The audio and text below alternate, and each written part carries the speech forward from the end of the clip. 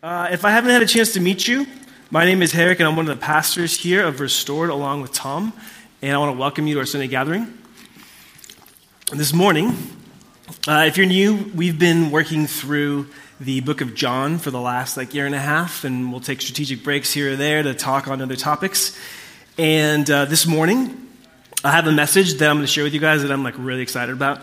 I've been wanting to share something like this, like Tom mentioned, it's a really practical kind of how-to of discipleship. This morning, I really want to kind of put some tools in your toolkit that you can use as you're seeking to grow as and make disciples of each other. So, as I was thinking about this message, I was kind of praying, God, I wanted something like a jumping off point, something that we could kind of all understand, that would kind of help get us in the mindset of what we're going to talk about today. And I couldn't help it. It just popped in there, Toy Story.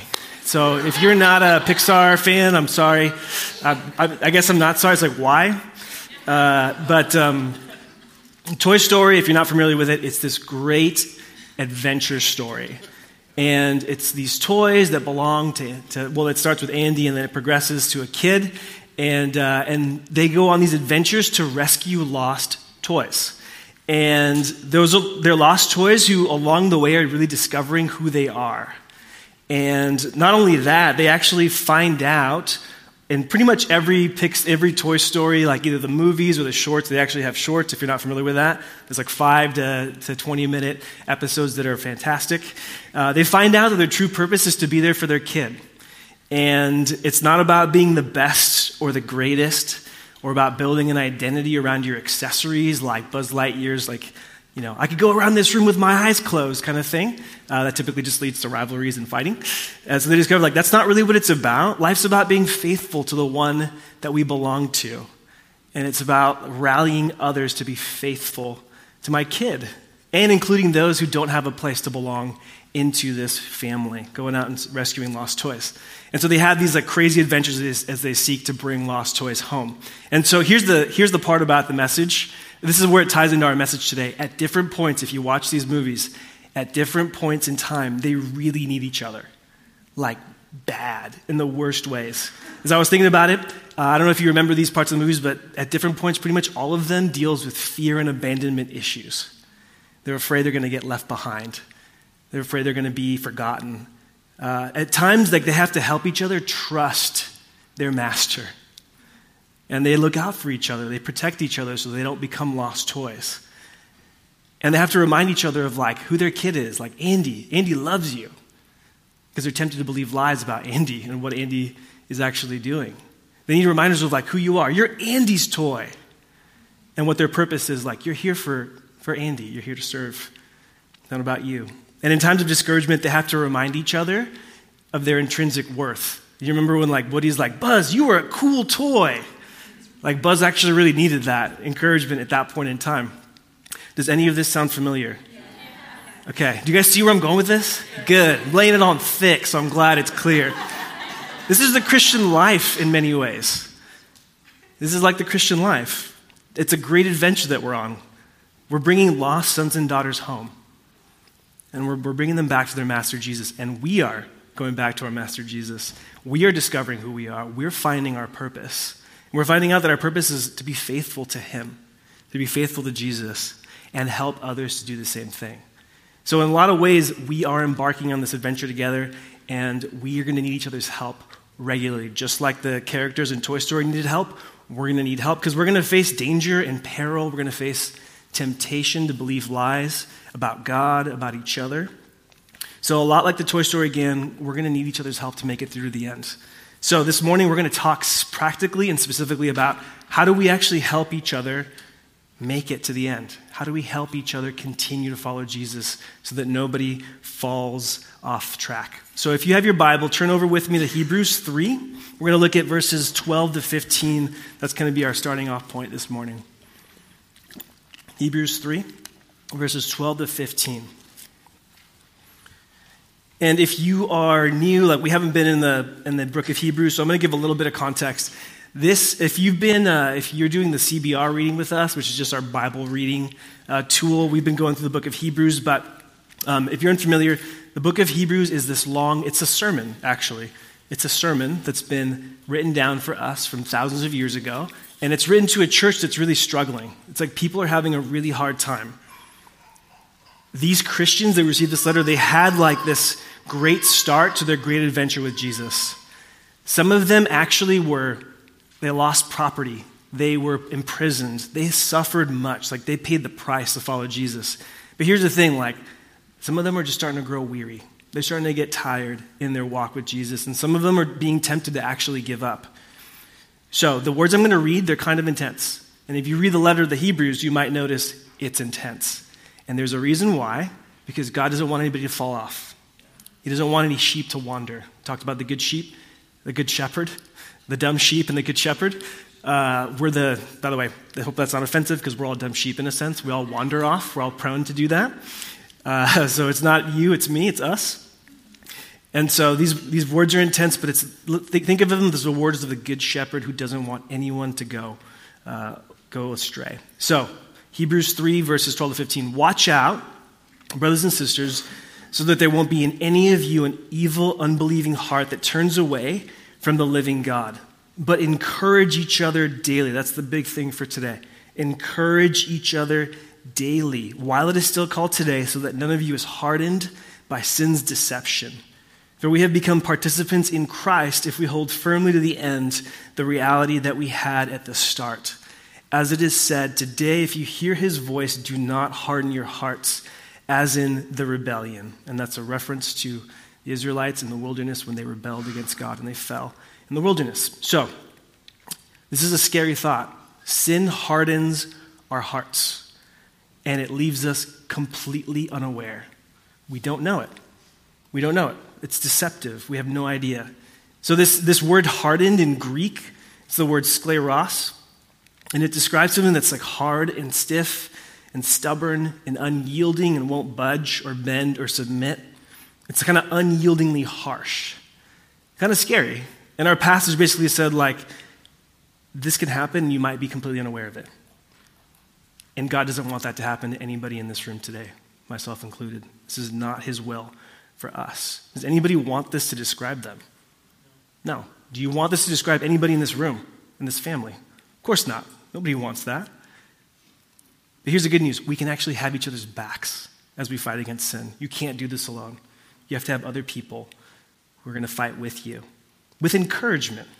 That word encouragement is the Greek word parakaleo, which means to make a call from being up close and personal. So it's coming alongside someone that you know, whose life you've seen, and you can make a call. You can encourage them specifically and with trusting and following Jesus. Does that make sense? We're coming alongside each other, encouraging each other to trust and follow Jesus. How do we do that? How do we do that? So that's what this message is about. If you have a pen and paper, if you're taking notes, go ahead and write this down. How do we fight sin? We go to war. So you can write down go to war. W-A-R, capitals. It actually wasn't a joke, but I appreciate the laughter. We go to war. I'm going to explain what this means, okay? The G in go is for gently confront. And we're going to unpack all of these. Gently confront. The W is warn. The A is affirm. And the R is rally. And we're going to break every single one of these down. So you just write down go to war, and we'll get into each of these. Go to war. So the A, I'm not going to go in order. I'm going to start with affirmation first, affirm, just because it's my favorite. So we're going to start there. Number one, affirm. I heard somebody say this, and I can't remember who said it, but it stuck with me that most people, probably it describes most of the people in this room, most people are overwhelmed with life, work, family, jobs, money, shuffling from one practice to another with your kids or whatever it is. Overwhelmed and then under-encouraged. So people, and I get this because I'm speaking from firsthand experience, we internalize messages of shame and guilt. This fear of being exposed. So that's our reality. Overwhelmed a lot of the times and under-encouraged. Here's the thing. I think after reading the Bible, I'm convinced God has something way better for us. Affirmed. I think that's what he wants for us. And you might be like, well, okay, what do you mean by affirmation? So affirmation is simply telling someone what is true of them. Affirmation is telling someone what is true of them. And I think there's two realities that we see, at least two. I'm just going to focus on these two for today. Two ways that we can affirm biblically. There's two things we see in the Bible. So, first thing, our position in Christ. Our position in Christ, which is another way of saying this is how God sees you. We can affirm this is how God sees you. And I'll unpack that in a minute. And the second thing is our present reality. This is what I see in you. So, this is how God sees you. This is what I see in you. We'll start with the first one, our position in Christ. This is how God sees you. This is all over the Bible, by the way. I'm just going to give you one quick example. 1 Corinthians 2. 1 Corinthians 2. This is the Apostle Paul. He's writing to a church in Corinth. Do you guys know kind of like what characterized the church in Corinth? Immaturity. Bingo. Immaturity. What else characterized the church in Corinth? Prostitutes. Yeah. For some, sure. That was happening. It's accurate. I was looking for giftedness, but prostitutes, also accurate. So they were immature, but they were gifted. Okay, they were immature, but they were gifted. But here's how Paul starts the letter. 1 Corinthians chapter 1, verse 2. To the church of God at Corinth, to those sanctified, yes, those going to see prostitutes, he says, to those sanctified in Christ Jesus, called as saints, with all those in every place who call on the name of our Lord Jesus Christ, both their Lord and ours. This is how God sees you. You are in Christ. You are set apart. You are holy. You are precious. You are chosen. It's all because of Jesus. We need these reminders often because it's very easy to be defined by our failures, by our sins, by what's been done to us, what we've done to others. We need these reminders all the time. And for me personally, I sometimes feel unseen, unworthy, and unsettled in who I am. And that's not anybody's fault. That's just the experience that I live pretty much every day. So these reminders of my position in Christ, they can be life-giving. Absolutely life-giving. I'll give you one example. I was in San Diego at the time that this happened. This was a few years back. And I was reading Acts 18, verses 9 to 10. We might have them up on the screen. And basically, long story short, this is the Apostle Paul. He's been radically saved. He didn't believe in Jesus. He met the risen Jesus on this road to Damascus. He becomes a Christian. He starts spreading the gospel everywhere. And he now starts having encounters with Jesus. And this is what the Lord Jesus said to the Apostle Paul. Acts 18, verses 9 and 10. It says, the Lord said to Paul in a night vision, don't be afraid, but keep on speaking and don't be silent. For I am with you, and no one will lay a hand on you to hurt you because, and this is the part, I have many people in this city. And for you, that might not mean anything, but for me, when I read that, Jesus said, I have many people in this city. It hit me. I live in a city. It's called San Diego. I'm one of his people. He knows my address. He knows where I am. It was true then, it's still true today. He sees me as a friend. In the same way that you might, let's say you're traveling to Portland or something. You're like, I got a friend in Portland. I'm going to hit them up when I go to Portland. Maybe we'll stay with them. Maybe we'll get time together. Like Jesus does that with people, with his people. That's true of me, which must mean that he's into me. Like he likes me. He's for me. Do you know what that does to feelings of shame and guilt and purposelessness? It softens them in a pretty spectacular way. And maybe you're here today and you need this reminder. If you're in Christ, God sees you and he calls you friend. And in this instance, this was the scripture that affirmed that, right? I'm a friend of God. But with that said, I am convinced that the same Spirit of Jesus that inspired the scriptures being written wants to encourage us in the same way. He wants to affirm what's true of us through other people. Quick story. I remember I was in a book study in San Diego it would have been 2 years ago, like November 2017. So 2 years ago, I was living in San Diego with my wife and kids, and we were doing a book study with some guys in our church, which was Restored Uptown. If you're new, by the way, we're a part of a family of churches. Restored Temecula is one of 4 churches. So we were planted out of Restored South Bay. We've got some South Bay peeps here today, which was planted out of Restored Uptown, and on it goes.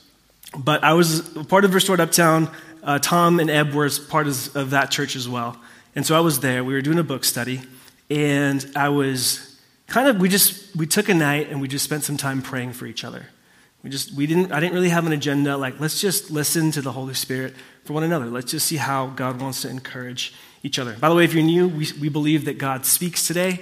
We believe that he is still speaking. He's a talking God, and nothing has really changed in that sense from the time of the writing of the scripture to today.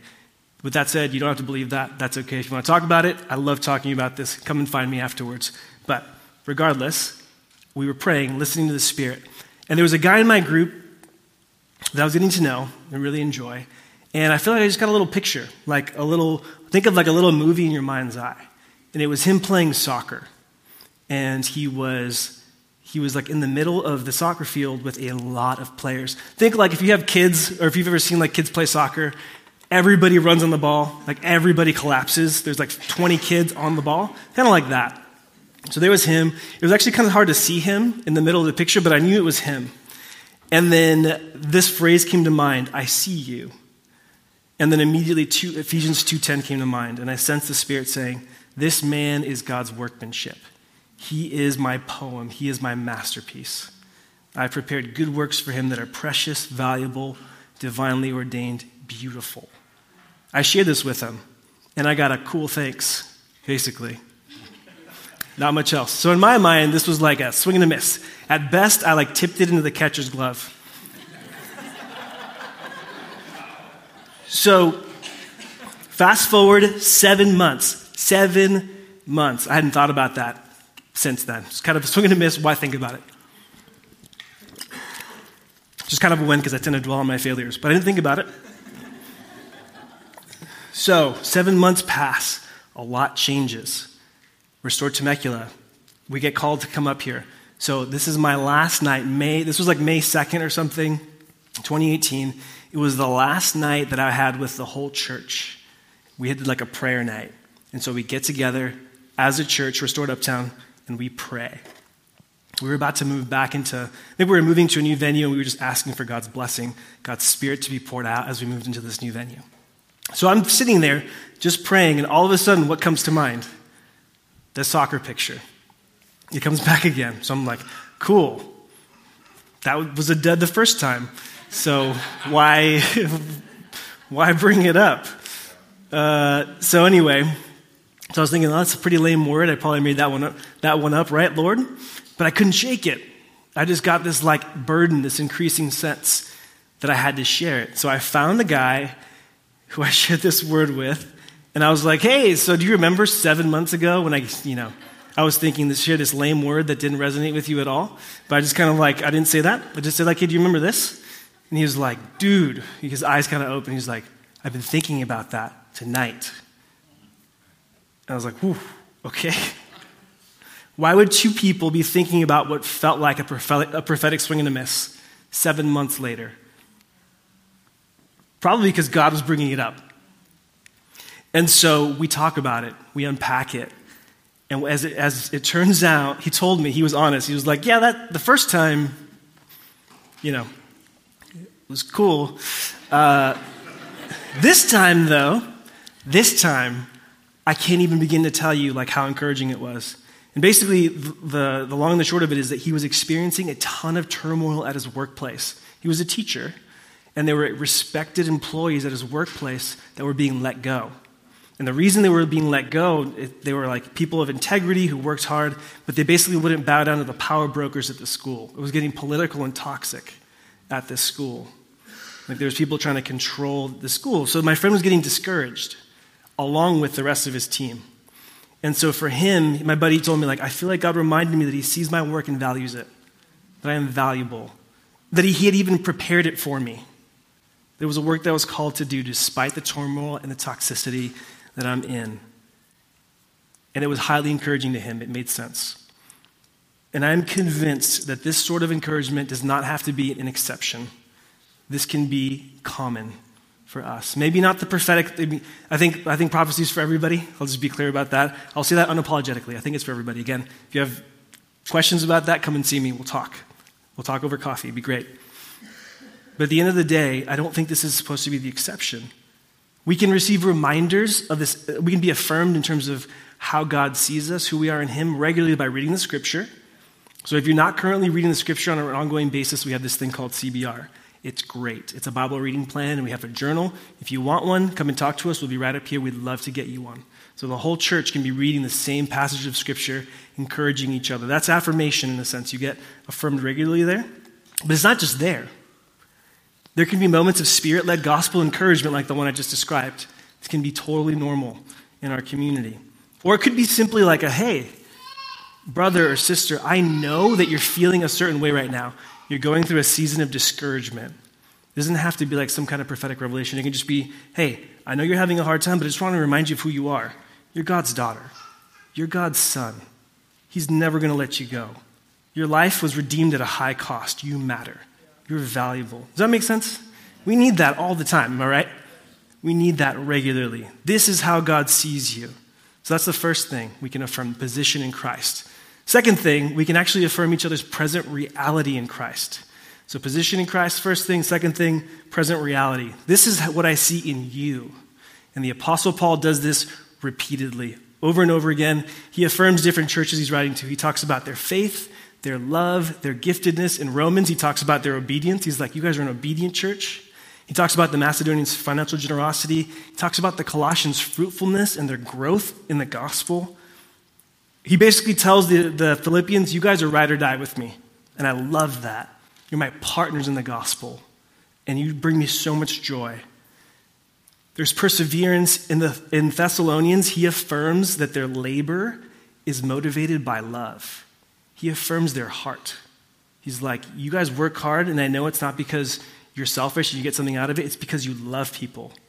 Like, how amazing is that? Who doesn't need affirmation like that from time to time? And I've said this before from the front. I don't think I'm going to get tired of saying this. You have permission to be amped on the other people in this room and the ways that God is working in their life. You don't need to be jealous. Our Father is generous and kind, and I get this. I'm preaching to myself. We have permission to get amped on each other. And we need to affirm because we all know what it's like to be discouraged. That's just a reality. You know what it's like to grow tired and weary as a disciple. You may even know what it's like to want to give up. Just be like, this is too much. Following Jesus is too hard. It's not worth it. Jesus died to bring hope and joy and new life, and a timely affirmation for a brother or a sister can recenter us in Jesus in powerful ways. Around his love for us, his grace to us, and his present work in our lives. It can actually help someone not drop out of the race. You were a cool toy, Buzz. Keep going, you know? It can help us. So, I have more examples, but I feel like I'll do one more, quick one. So there's a guy in Uptown that I love deeply, and he's a remarkable guy. He's a guy one of the guys in Uptown actually really, thank God he wasn't successful. One of the guys in Uptown who struggled with mental health stuff actually tried to take his own life. He didn't, thankfully, but he tried. So that night, this guy I'm talking about that I love, he was this person's GC leader. He slept on the guy's floor to make sure he was safe. Like, he was a married guy. He's like, sorry, babe, I got to go. And he was with him in the most tender moment. This is a remarkable man. Remarkable. One of the most loving people I've ever met in my entire life. And yet, he went through a really tough season. He went through a tough season because he felt hurt and unappreciated by someone else in the church. And you know what started to happen? He started to pull back from community. And there was this long, arduous process of reconciliation and repentance and restoration. But he made it through. He made it through on the back end, which was amazing. Now, here's the thing. As he was coming out of it, you might not be surprised to he was feeling kind of ashamed and bummed out about the way, because he had a lot of bitterness and hurt that he was holding on to, which is tough. There can be shame associated with that. And so that same night, the same night that the lame soccer picture came back and it wasn't so lame, that same night, I was praying with him, and I felt like God put on my heart Hebrews 6, And if you've ever read Hebrews 6, there's this amazing passage. The Hebrews are like, the writer of the Hebrews is encouraging his people not to give up, not to quit. And he basically tells them, hey, God is not going to forget the work you did when you loved the saints, when you loved people, because they went, they visited people that were arrested, they sacrificially gave to one another. And the writer of the Hebrews encourages them by just saying, God's not going to forget the work that you did. Keep going. God is good. He's kind to you.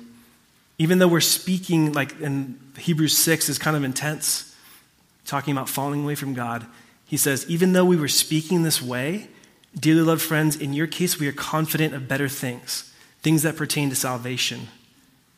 So don't become lazy, but be imitators of those who by faith and perseverance have inherited God's promises. Long story short, for him, this was like okay, God wants me back in the game. And it actually led him to get back into leading a gospel community. And I can tell you now, after a year and a half, that gospel community is thriving under his leadership. He needed that encouragement. And I'm not telling you this to be like, wow, I'm going to talk about my failures here in a minute. We're going to talk about confrontation. I'm going to talk to you about the ways that I need to be confronted. But I am telling you, if you're open and available, God might give you encouragement for people that could change their direction, their course, affirmation. It's a really big deal. So here's what I want to do very quickly. I felt like this would be a good opportunity to kind of do this publicly. So where are my GC leaders at? Right up over here. I'm going to just take a couple minutes just to affirm people. GC leaders, I want to affirm you publicly. You guys prepare, pray, open your lives, open your homes to welcome others in. If you've never led a GC before, I want you to know it's never convenient. Never. Because people have busy lives, they have work, they have families, they have pressures, complexity, and then you guys have added in caring for other people on top of that. And not just caring for people, practically, you want to see them grow in their gospel identity. Practically speaking, you want to see them grow up into Jesus. Your sacrificial love for others reminds me of Jesus. And I want to publicly affirm you, GC leaders. Well done. Where are my serve team leaders at? There's a few in the room. Yep. Chad and Mel somewhere. Chad back there. I think Tracy's home with like a sore throat or something. Serve team leaders. I've heard it said, I think Tom actually used this word. I've heard it said that members of the family aren't merely there to consume, but to contribute. You did use that word. God's our Father. We're brothers and sisters. And it's a joy to see you faithfully contribute week in, week out to the needs of this family in response to the ways Jesus has served us. We love you. I don't know where we'd be without you, serve team leaders. If you are part of a gospel community, I feel like I want to affirm you. You courageously show up to be known in community and get to know others. It's a lot easier to do this on TV, like live vicariously through, friends, perfect example. It's a lot easier to have community vicariously through other people. You're showing up. You're spending time together, and the masks are starting to come off. And it's beautiful and messy. It's both. But you remind me that Jesus came to form a new family, committed to a new way, and that it's hard, but it's totally worth it. So I want to affirm you if you're part of a GC. Is Lisa Laughlin here? No. Lisa? You're often the last to leave because you stick around to listen to and minister to others. She leaves, if you ever notice, like Lisa is a lot of times the last person to leave this room. And I've seen her not just here, but in the Family of Churches retreat, like literally ministering to someone I think they must have given her a key. Lock up when you're done. Lisa, you're not only like the last to leave, but you're also the first to share how something someone did blessed you. You're a remarkable woman. You embody what it means to both give and receive, and we love you. I think Marla's recording it for you. Thank you, Marla. Tom and Eb. But by the way, I didn't prepare this. I didn't tell anybody I was going to do this. Tom and Eb, I feel like I want to affirm you too. You guys are pioneers who paid the price to see this community established. Look around. # worth it. Am I right? We love you. We're so grateful. So here's the thing, quickly. Affirmation can happen when you're praying, Paul all the time. He's like, I give my thanks to God for you. You can affirm your brothers and sisters to the Father privately. You can affirm them before others. Whether you have a mic like I do in my hand, or you're at a birthday party or whatever, you can affirm people publicly. And you can affirm them privately. You can just pull someone aside. You can take them out to coffee. Affirm away. You have permission. Affirm away their position in Christ and the present reality in Him. Does that make sense? Okay, that's affirmation. That's the longest one by far. It'll speed up. Next one is gentle confrontation. So affirmation is great, but it's not enough. There are other times.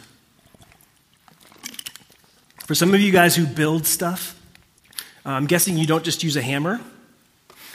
There's probably times when you need to use like a screwdriver. Right? So it's not always appropriate to, use a hammer. There's other tools required. So this is a different tool for you when different situations come up. This is called gentle confrontation. Gentle confrontation. So as we're on this amazing adventure together, the gospel, guess what happens? Stuff happens. Stuff comes out. We identify areas of each other's lives that are kind of characterized by being like, that's kind of unloving, or hey, that's sort of selfish, or that might even be sinful. So how do we respond? Galatians 6:1 says this, brothers and sisters, if someone is overtaken by any wrongdoing, you who are spiritual restore such a person with a gentle spirit, watching out for yourselves so that you won't also be tempted. So what's the purpose of gentle confrontation? Is it to punish somebody? No, it's not. That word restore is actually a Greek word that was used. So do we have any doctors in the house? I can't remember. I guess got one. So when you reset a bone, maybe you can confirm this. When you reset a bone, if you don't do it properly, it can kind of get deformed and mangled and stuff, right? So this is apparently something that happens. It probably doesn't happen all the time here, but it happens a lot in other countries. And what can happen is those bones, they don't set properly, and it can be a lot more painful and cause a lot more problems later when it's not reset. So we want to reset. You've probably been there. You've probably been around someone or maybe experienced hurt that didn't quite get handled the right way, and it can actually cause more problems later. And so we want to confront each other gently. When confrontation goes wrong, it can cause a lot of damage. Who should we confront? Great question. People we actually know. People we actually know. People we actually love. People that we're actually responsible for. People will struggle to receive from us if they don't actually think that we know them or care about them. That's just a fact of life. Okay, why should we confront them? It's so that they'll love Jesus and other people, so they don't abdicate. Because we're all tempted to abdicate that call to love. And so we want to confront when we become concerned about somebody's trajectory. We don't want to confront every single sin. That will consume your life. But if you're concerned about someone's trajectory, it's probably a good thing to confront them. Hebrews, this passage that was kind of like our jumping off point today, calls us to encourage each other how often? Do you remember? Daily. This is an ongoing reality, day by day. And we confront gently and directly. Okay. Here's the most important thing to remember before you confront someone. On your best day, you're more like that person than you are like Jesus. I'm going to say it again. Say it again, Tom. On your best day, this is hard to believe sometimes because sin is deceitful. Am I right? I'm just proving my point in different ways. On your best day, you're more like that person that you're confronting than you are like Jesus. You can be tempted. You're not above them. You know what it's like to be tempted. You know what it's like to be angry. You know what it's like to love something more than God, to feel stuck in sin, to need grace. Because you're a fellow beloved sinner, we get to come alongside someone, not come down on them. Does that make sense? Okay. Here's the truth. They're God's beloved children bought with the blood of his son, Jesus, this person that we're confronting. So, 2 things to remember. I am so bad that Jesus had to die. But I am so loved that Jesus was glad to die. I want to have that in mind as we're confronting each other. I'm sinful. This person is a beloved child of the King of the universe. I better watch how I talk to them. You should confront them gently and directly. So for me, what does this look like in my life? I remember once years ago going through a season where I was in a tough place. I was really critical of others, and I was unteachable, and I didn't know it. I idolized Bible knowledge and being right, and I kind of lifted myself up above other Christians in the process. And here's the thing. After spending time together and getting to know me, the pastor of the church that I was a part of sat me down very calmly and lovingly told me, you know, Herrick, I feel like your knowledge exceeds your obedience. And my jaw just like, what? Did that hurt? Yeah. But I took it to heart, and I did some reflection. And guess what? He was right. He was absolutely right. I hurt people around me with my lack of grace and was tough to lead. If my wife was right here, she'd be like, she's in kids. Not because she's putting me down, because she knows. That's the reality. And so here's what happened. That his words, his gentle confrontation set off a chain of events that God used to slowly soften my hard heart. Over time, I came to love and appreciate the church that I was so critical of and the leaders there. I even got to the point where I was excited to learn and grow, even while admitting that I didn't agree with everything. I was able to submit, which I could not do before. That was super important.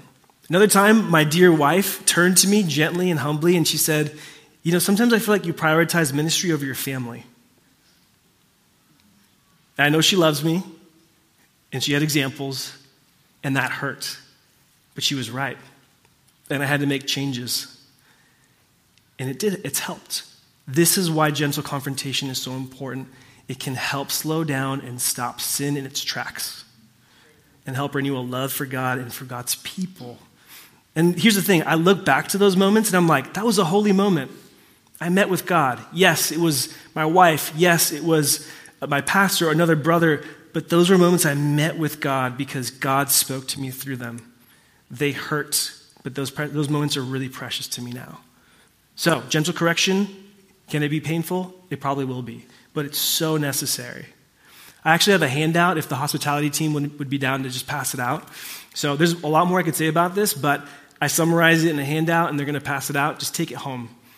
And if you feel like you're going to have to do some gentle confrontation, read this first. It'll save you. It'll spare you a lot of pain. And basically, it'll talk about how to confront, how not to confront, good questions to ask yourself before you confront someone. And I don't know if I printed, 100 of them. Hopefully there's enough. If you're married and you can share them with your spouse, feel free. But I just want you guys to take them, fold them, put it in your purse or in your Bible and put it away, because we're not going to go through it today. That's just for you to take home with you. So, something very important to be said to before I move on. I think it's important for us to not be quick to dismiss what's being said. If we're confronted, don't be quick to dismiss it and really fight to not get defensive. Here's why. If you do that, which we're all going to be tempted to do, what you're actually going to do is you're going to build a moat. Does everybody know what a moat is? You're going to build a moat around your sin. And it's the sin that Jesus died to free you from. Why would you do that? It's not worth it. It's really not worth it. So, are you open to a brother or sister gently confronting you? Are you even open to that? Is there someone you need to confront? Maybe there's someone in your GC that you're concerned about. Maybe somebody you love is going down a really dangerous path in life. Or maybe somebody that you know has grown a hard heart and God's been putting them on your heart to pursue them. If so, can I encourage you to write their name down and follow up with them this week or soon? Don't let this moment pass. Gentle confrontation can be such a gift when it's done properly. And refer back to that sheet if you want to. Okay, number 3, rally. This is going to go a lot faster. So I'm not even going to spend a whole lot of time on this one. Hebrews 13:3, this is rally. This is the R in go to war. I don't need to spend a lot of time on this because you guys have seen this, and I'll explain that in a second. But Hebrews 13:3, remember those in prison as though you were in prison with them, and the mistreated as though you yourselves were suffering bodily. There were disciples in this church who were being imprisoned for their faith in Jesus. And in this letter, the writer of the Hebrews is saying, rally. Rally around this part of your family that's hurting, that's in need. And quite simply, there are going to be times in the life of our community where we must rally around the needs of other people. Rally around the needs of the community. And I just want to applaud you guys as a church. I've seen this happen. I've absolutely seen this happen. I've seen people set up meal trains for families who just had babies. I've seen you guys visit the sick in hospitals. I've seen you raise funds for each other. I've seen you babysit each other's kids and really just generally bless one another time and time again.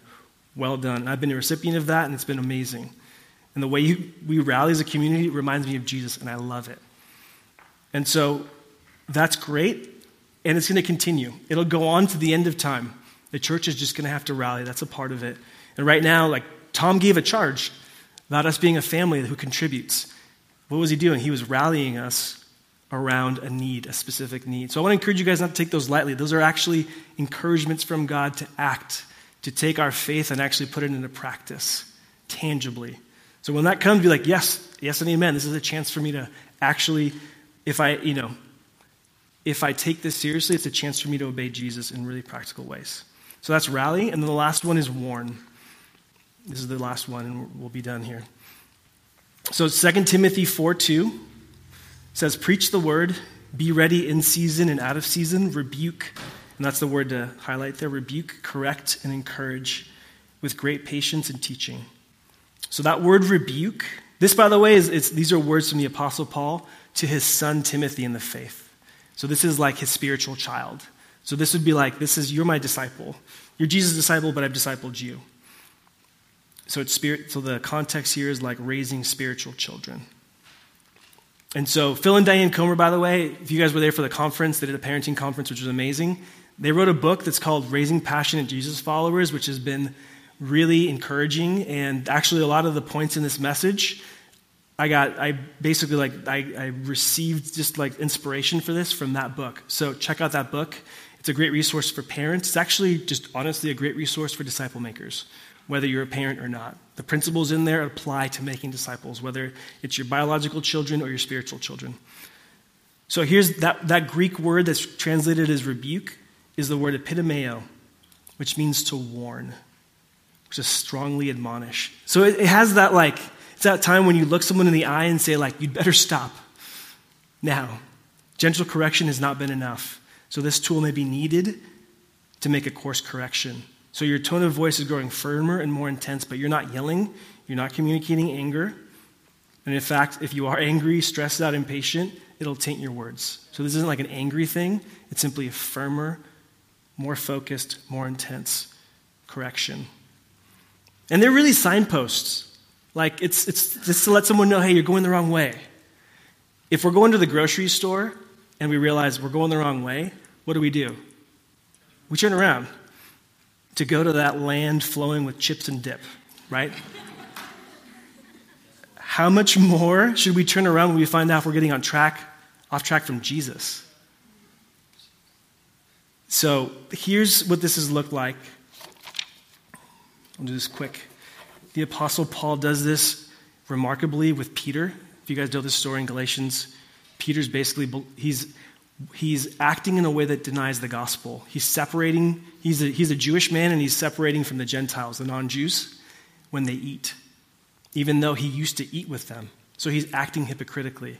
And the Apostle Paul calls him out, and he has to do it publicly. Typically, this is going to be done privately, just so you guys know. We don't want to blast people, but this was a public sin from a leader that needed to be publicly corrected.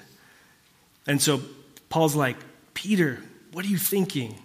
That's not the gospel. The gospel doesn't divide like that. The gospel brings us together around Jesus and his grace.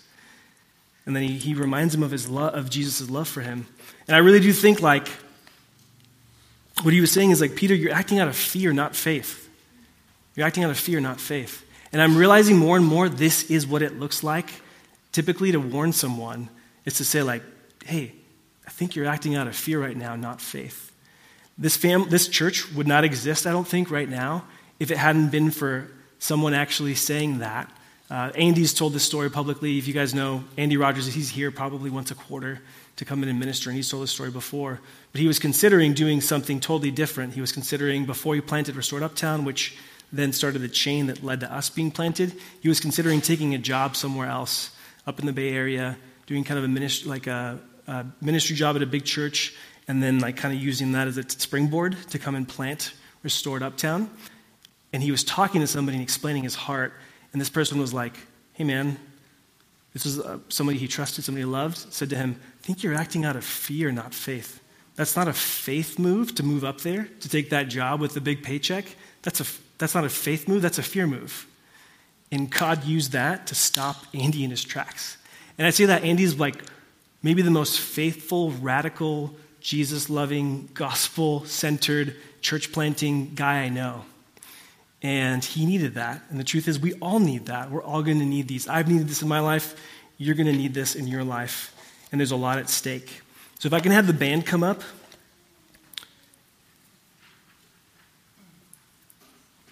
How do we make it through this Christian life together? We go to war with each other. We do not go to war with each other.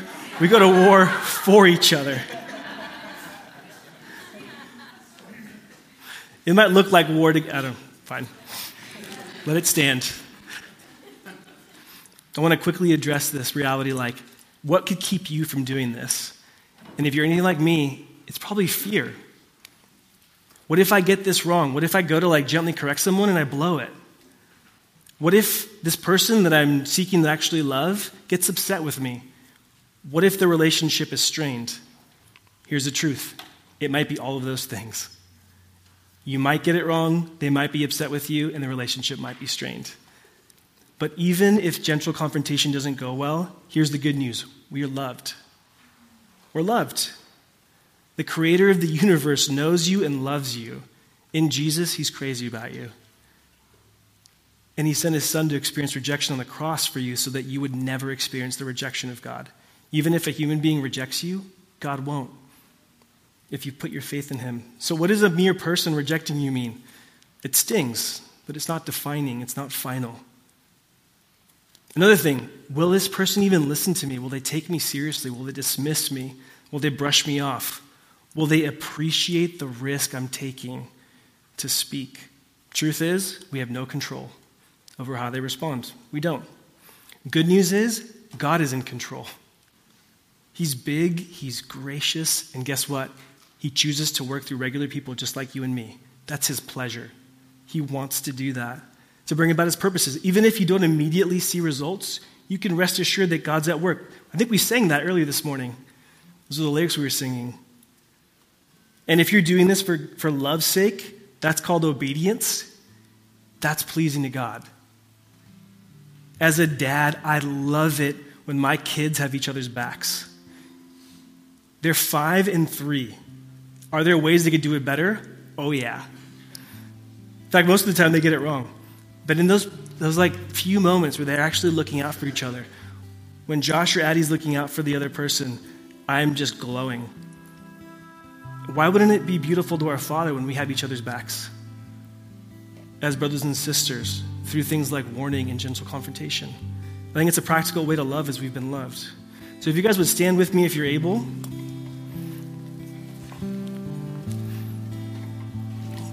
I just want you to think about how compelling and loving this community could be if we give ourselves to this. Our hearts would be cared for and protected. We'll have clarity on where we're at. We'll know how to repent more clearly. Imagine a community where everyone is loved and looked after, included, pursued, encouraged, and affirmed. Imagine a community where we have each other's backs and we pursue Jesus together. Is that a community you want to be a part of? I for sure do. So I'm going to encourage you to sing. I don't know if you want to come up and close this out. But I hope you feel loved and encouraged and empowered like this is something I've been wanting to do for a while, so thank you for listening.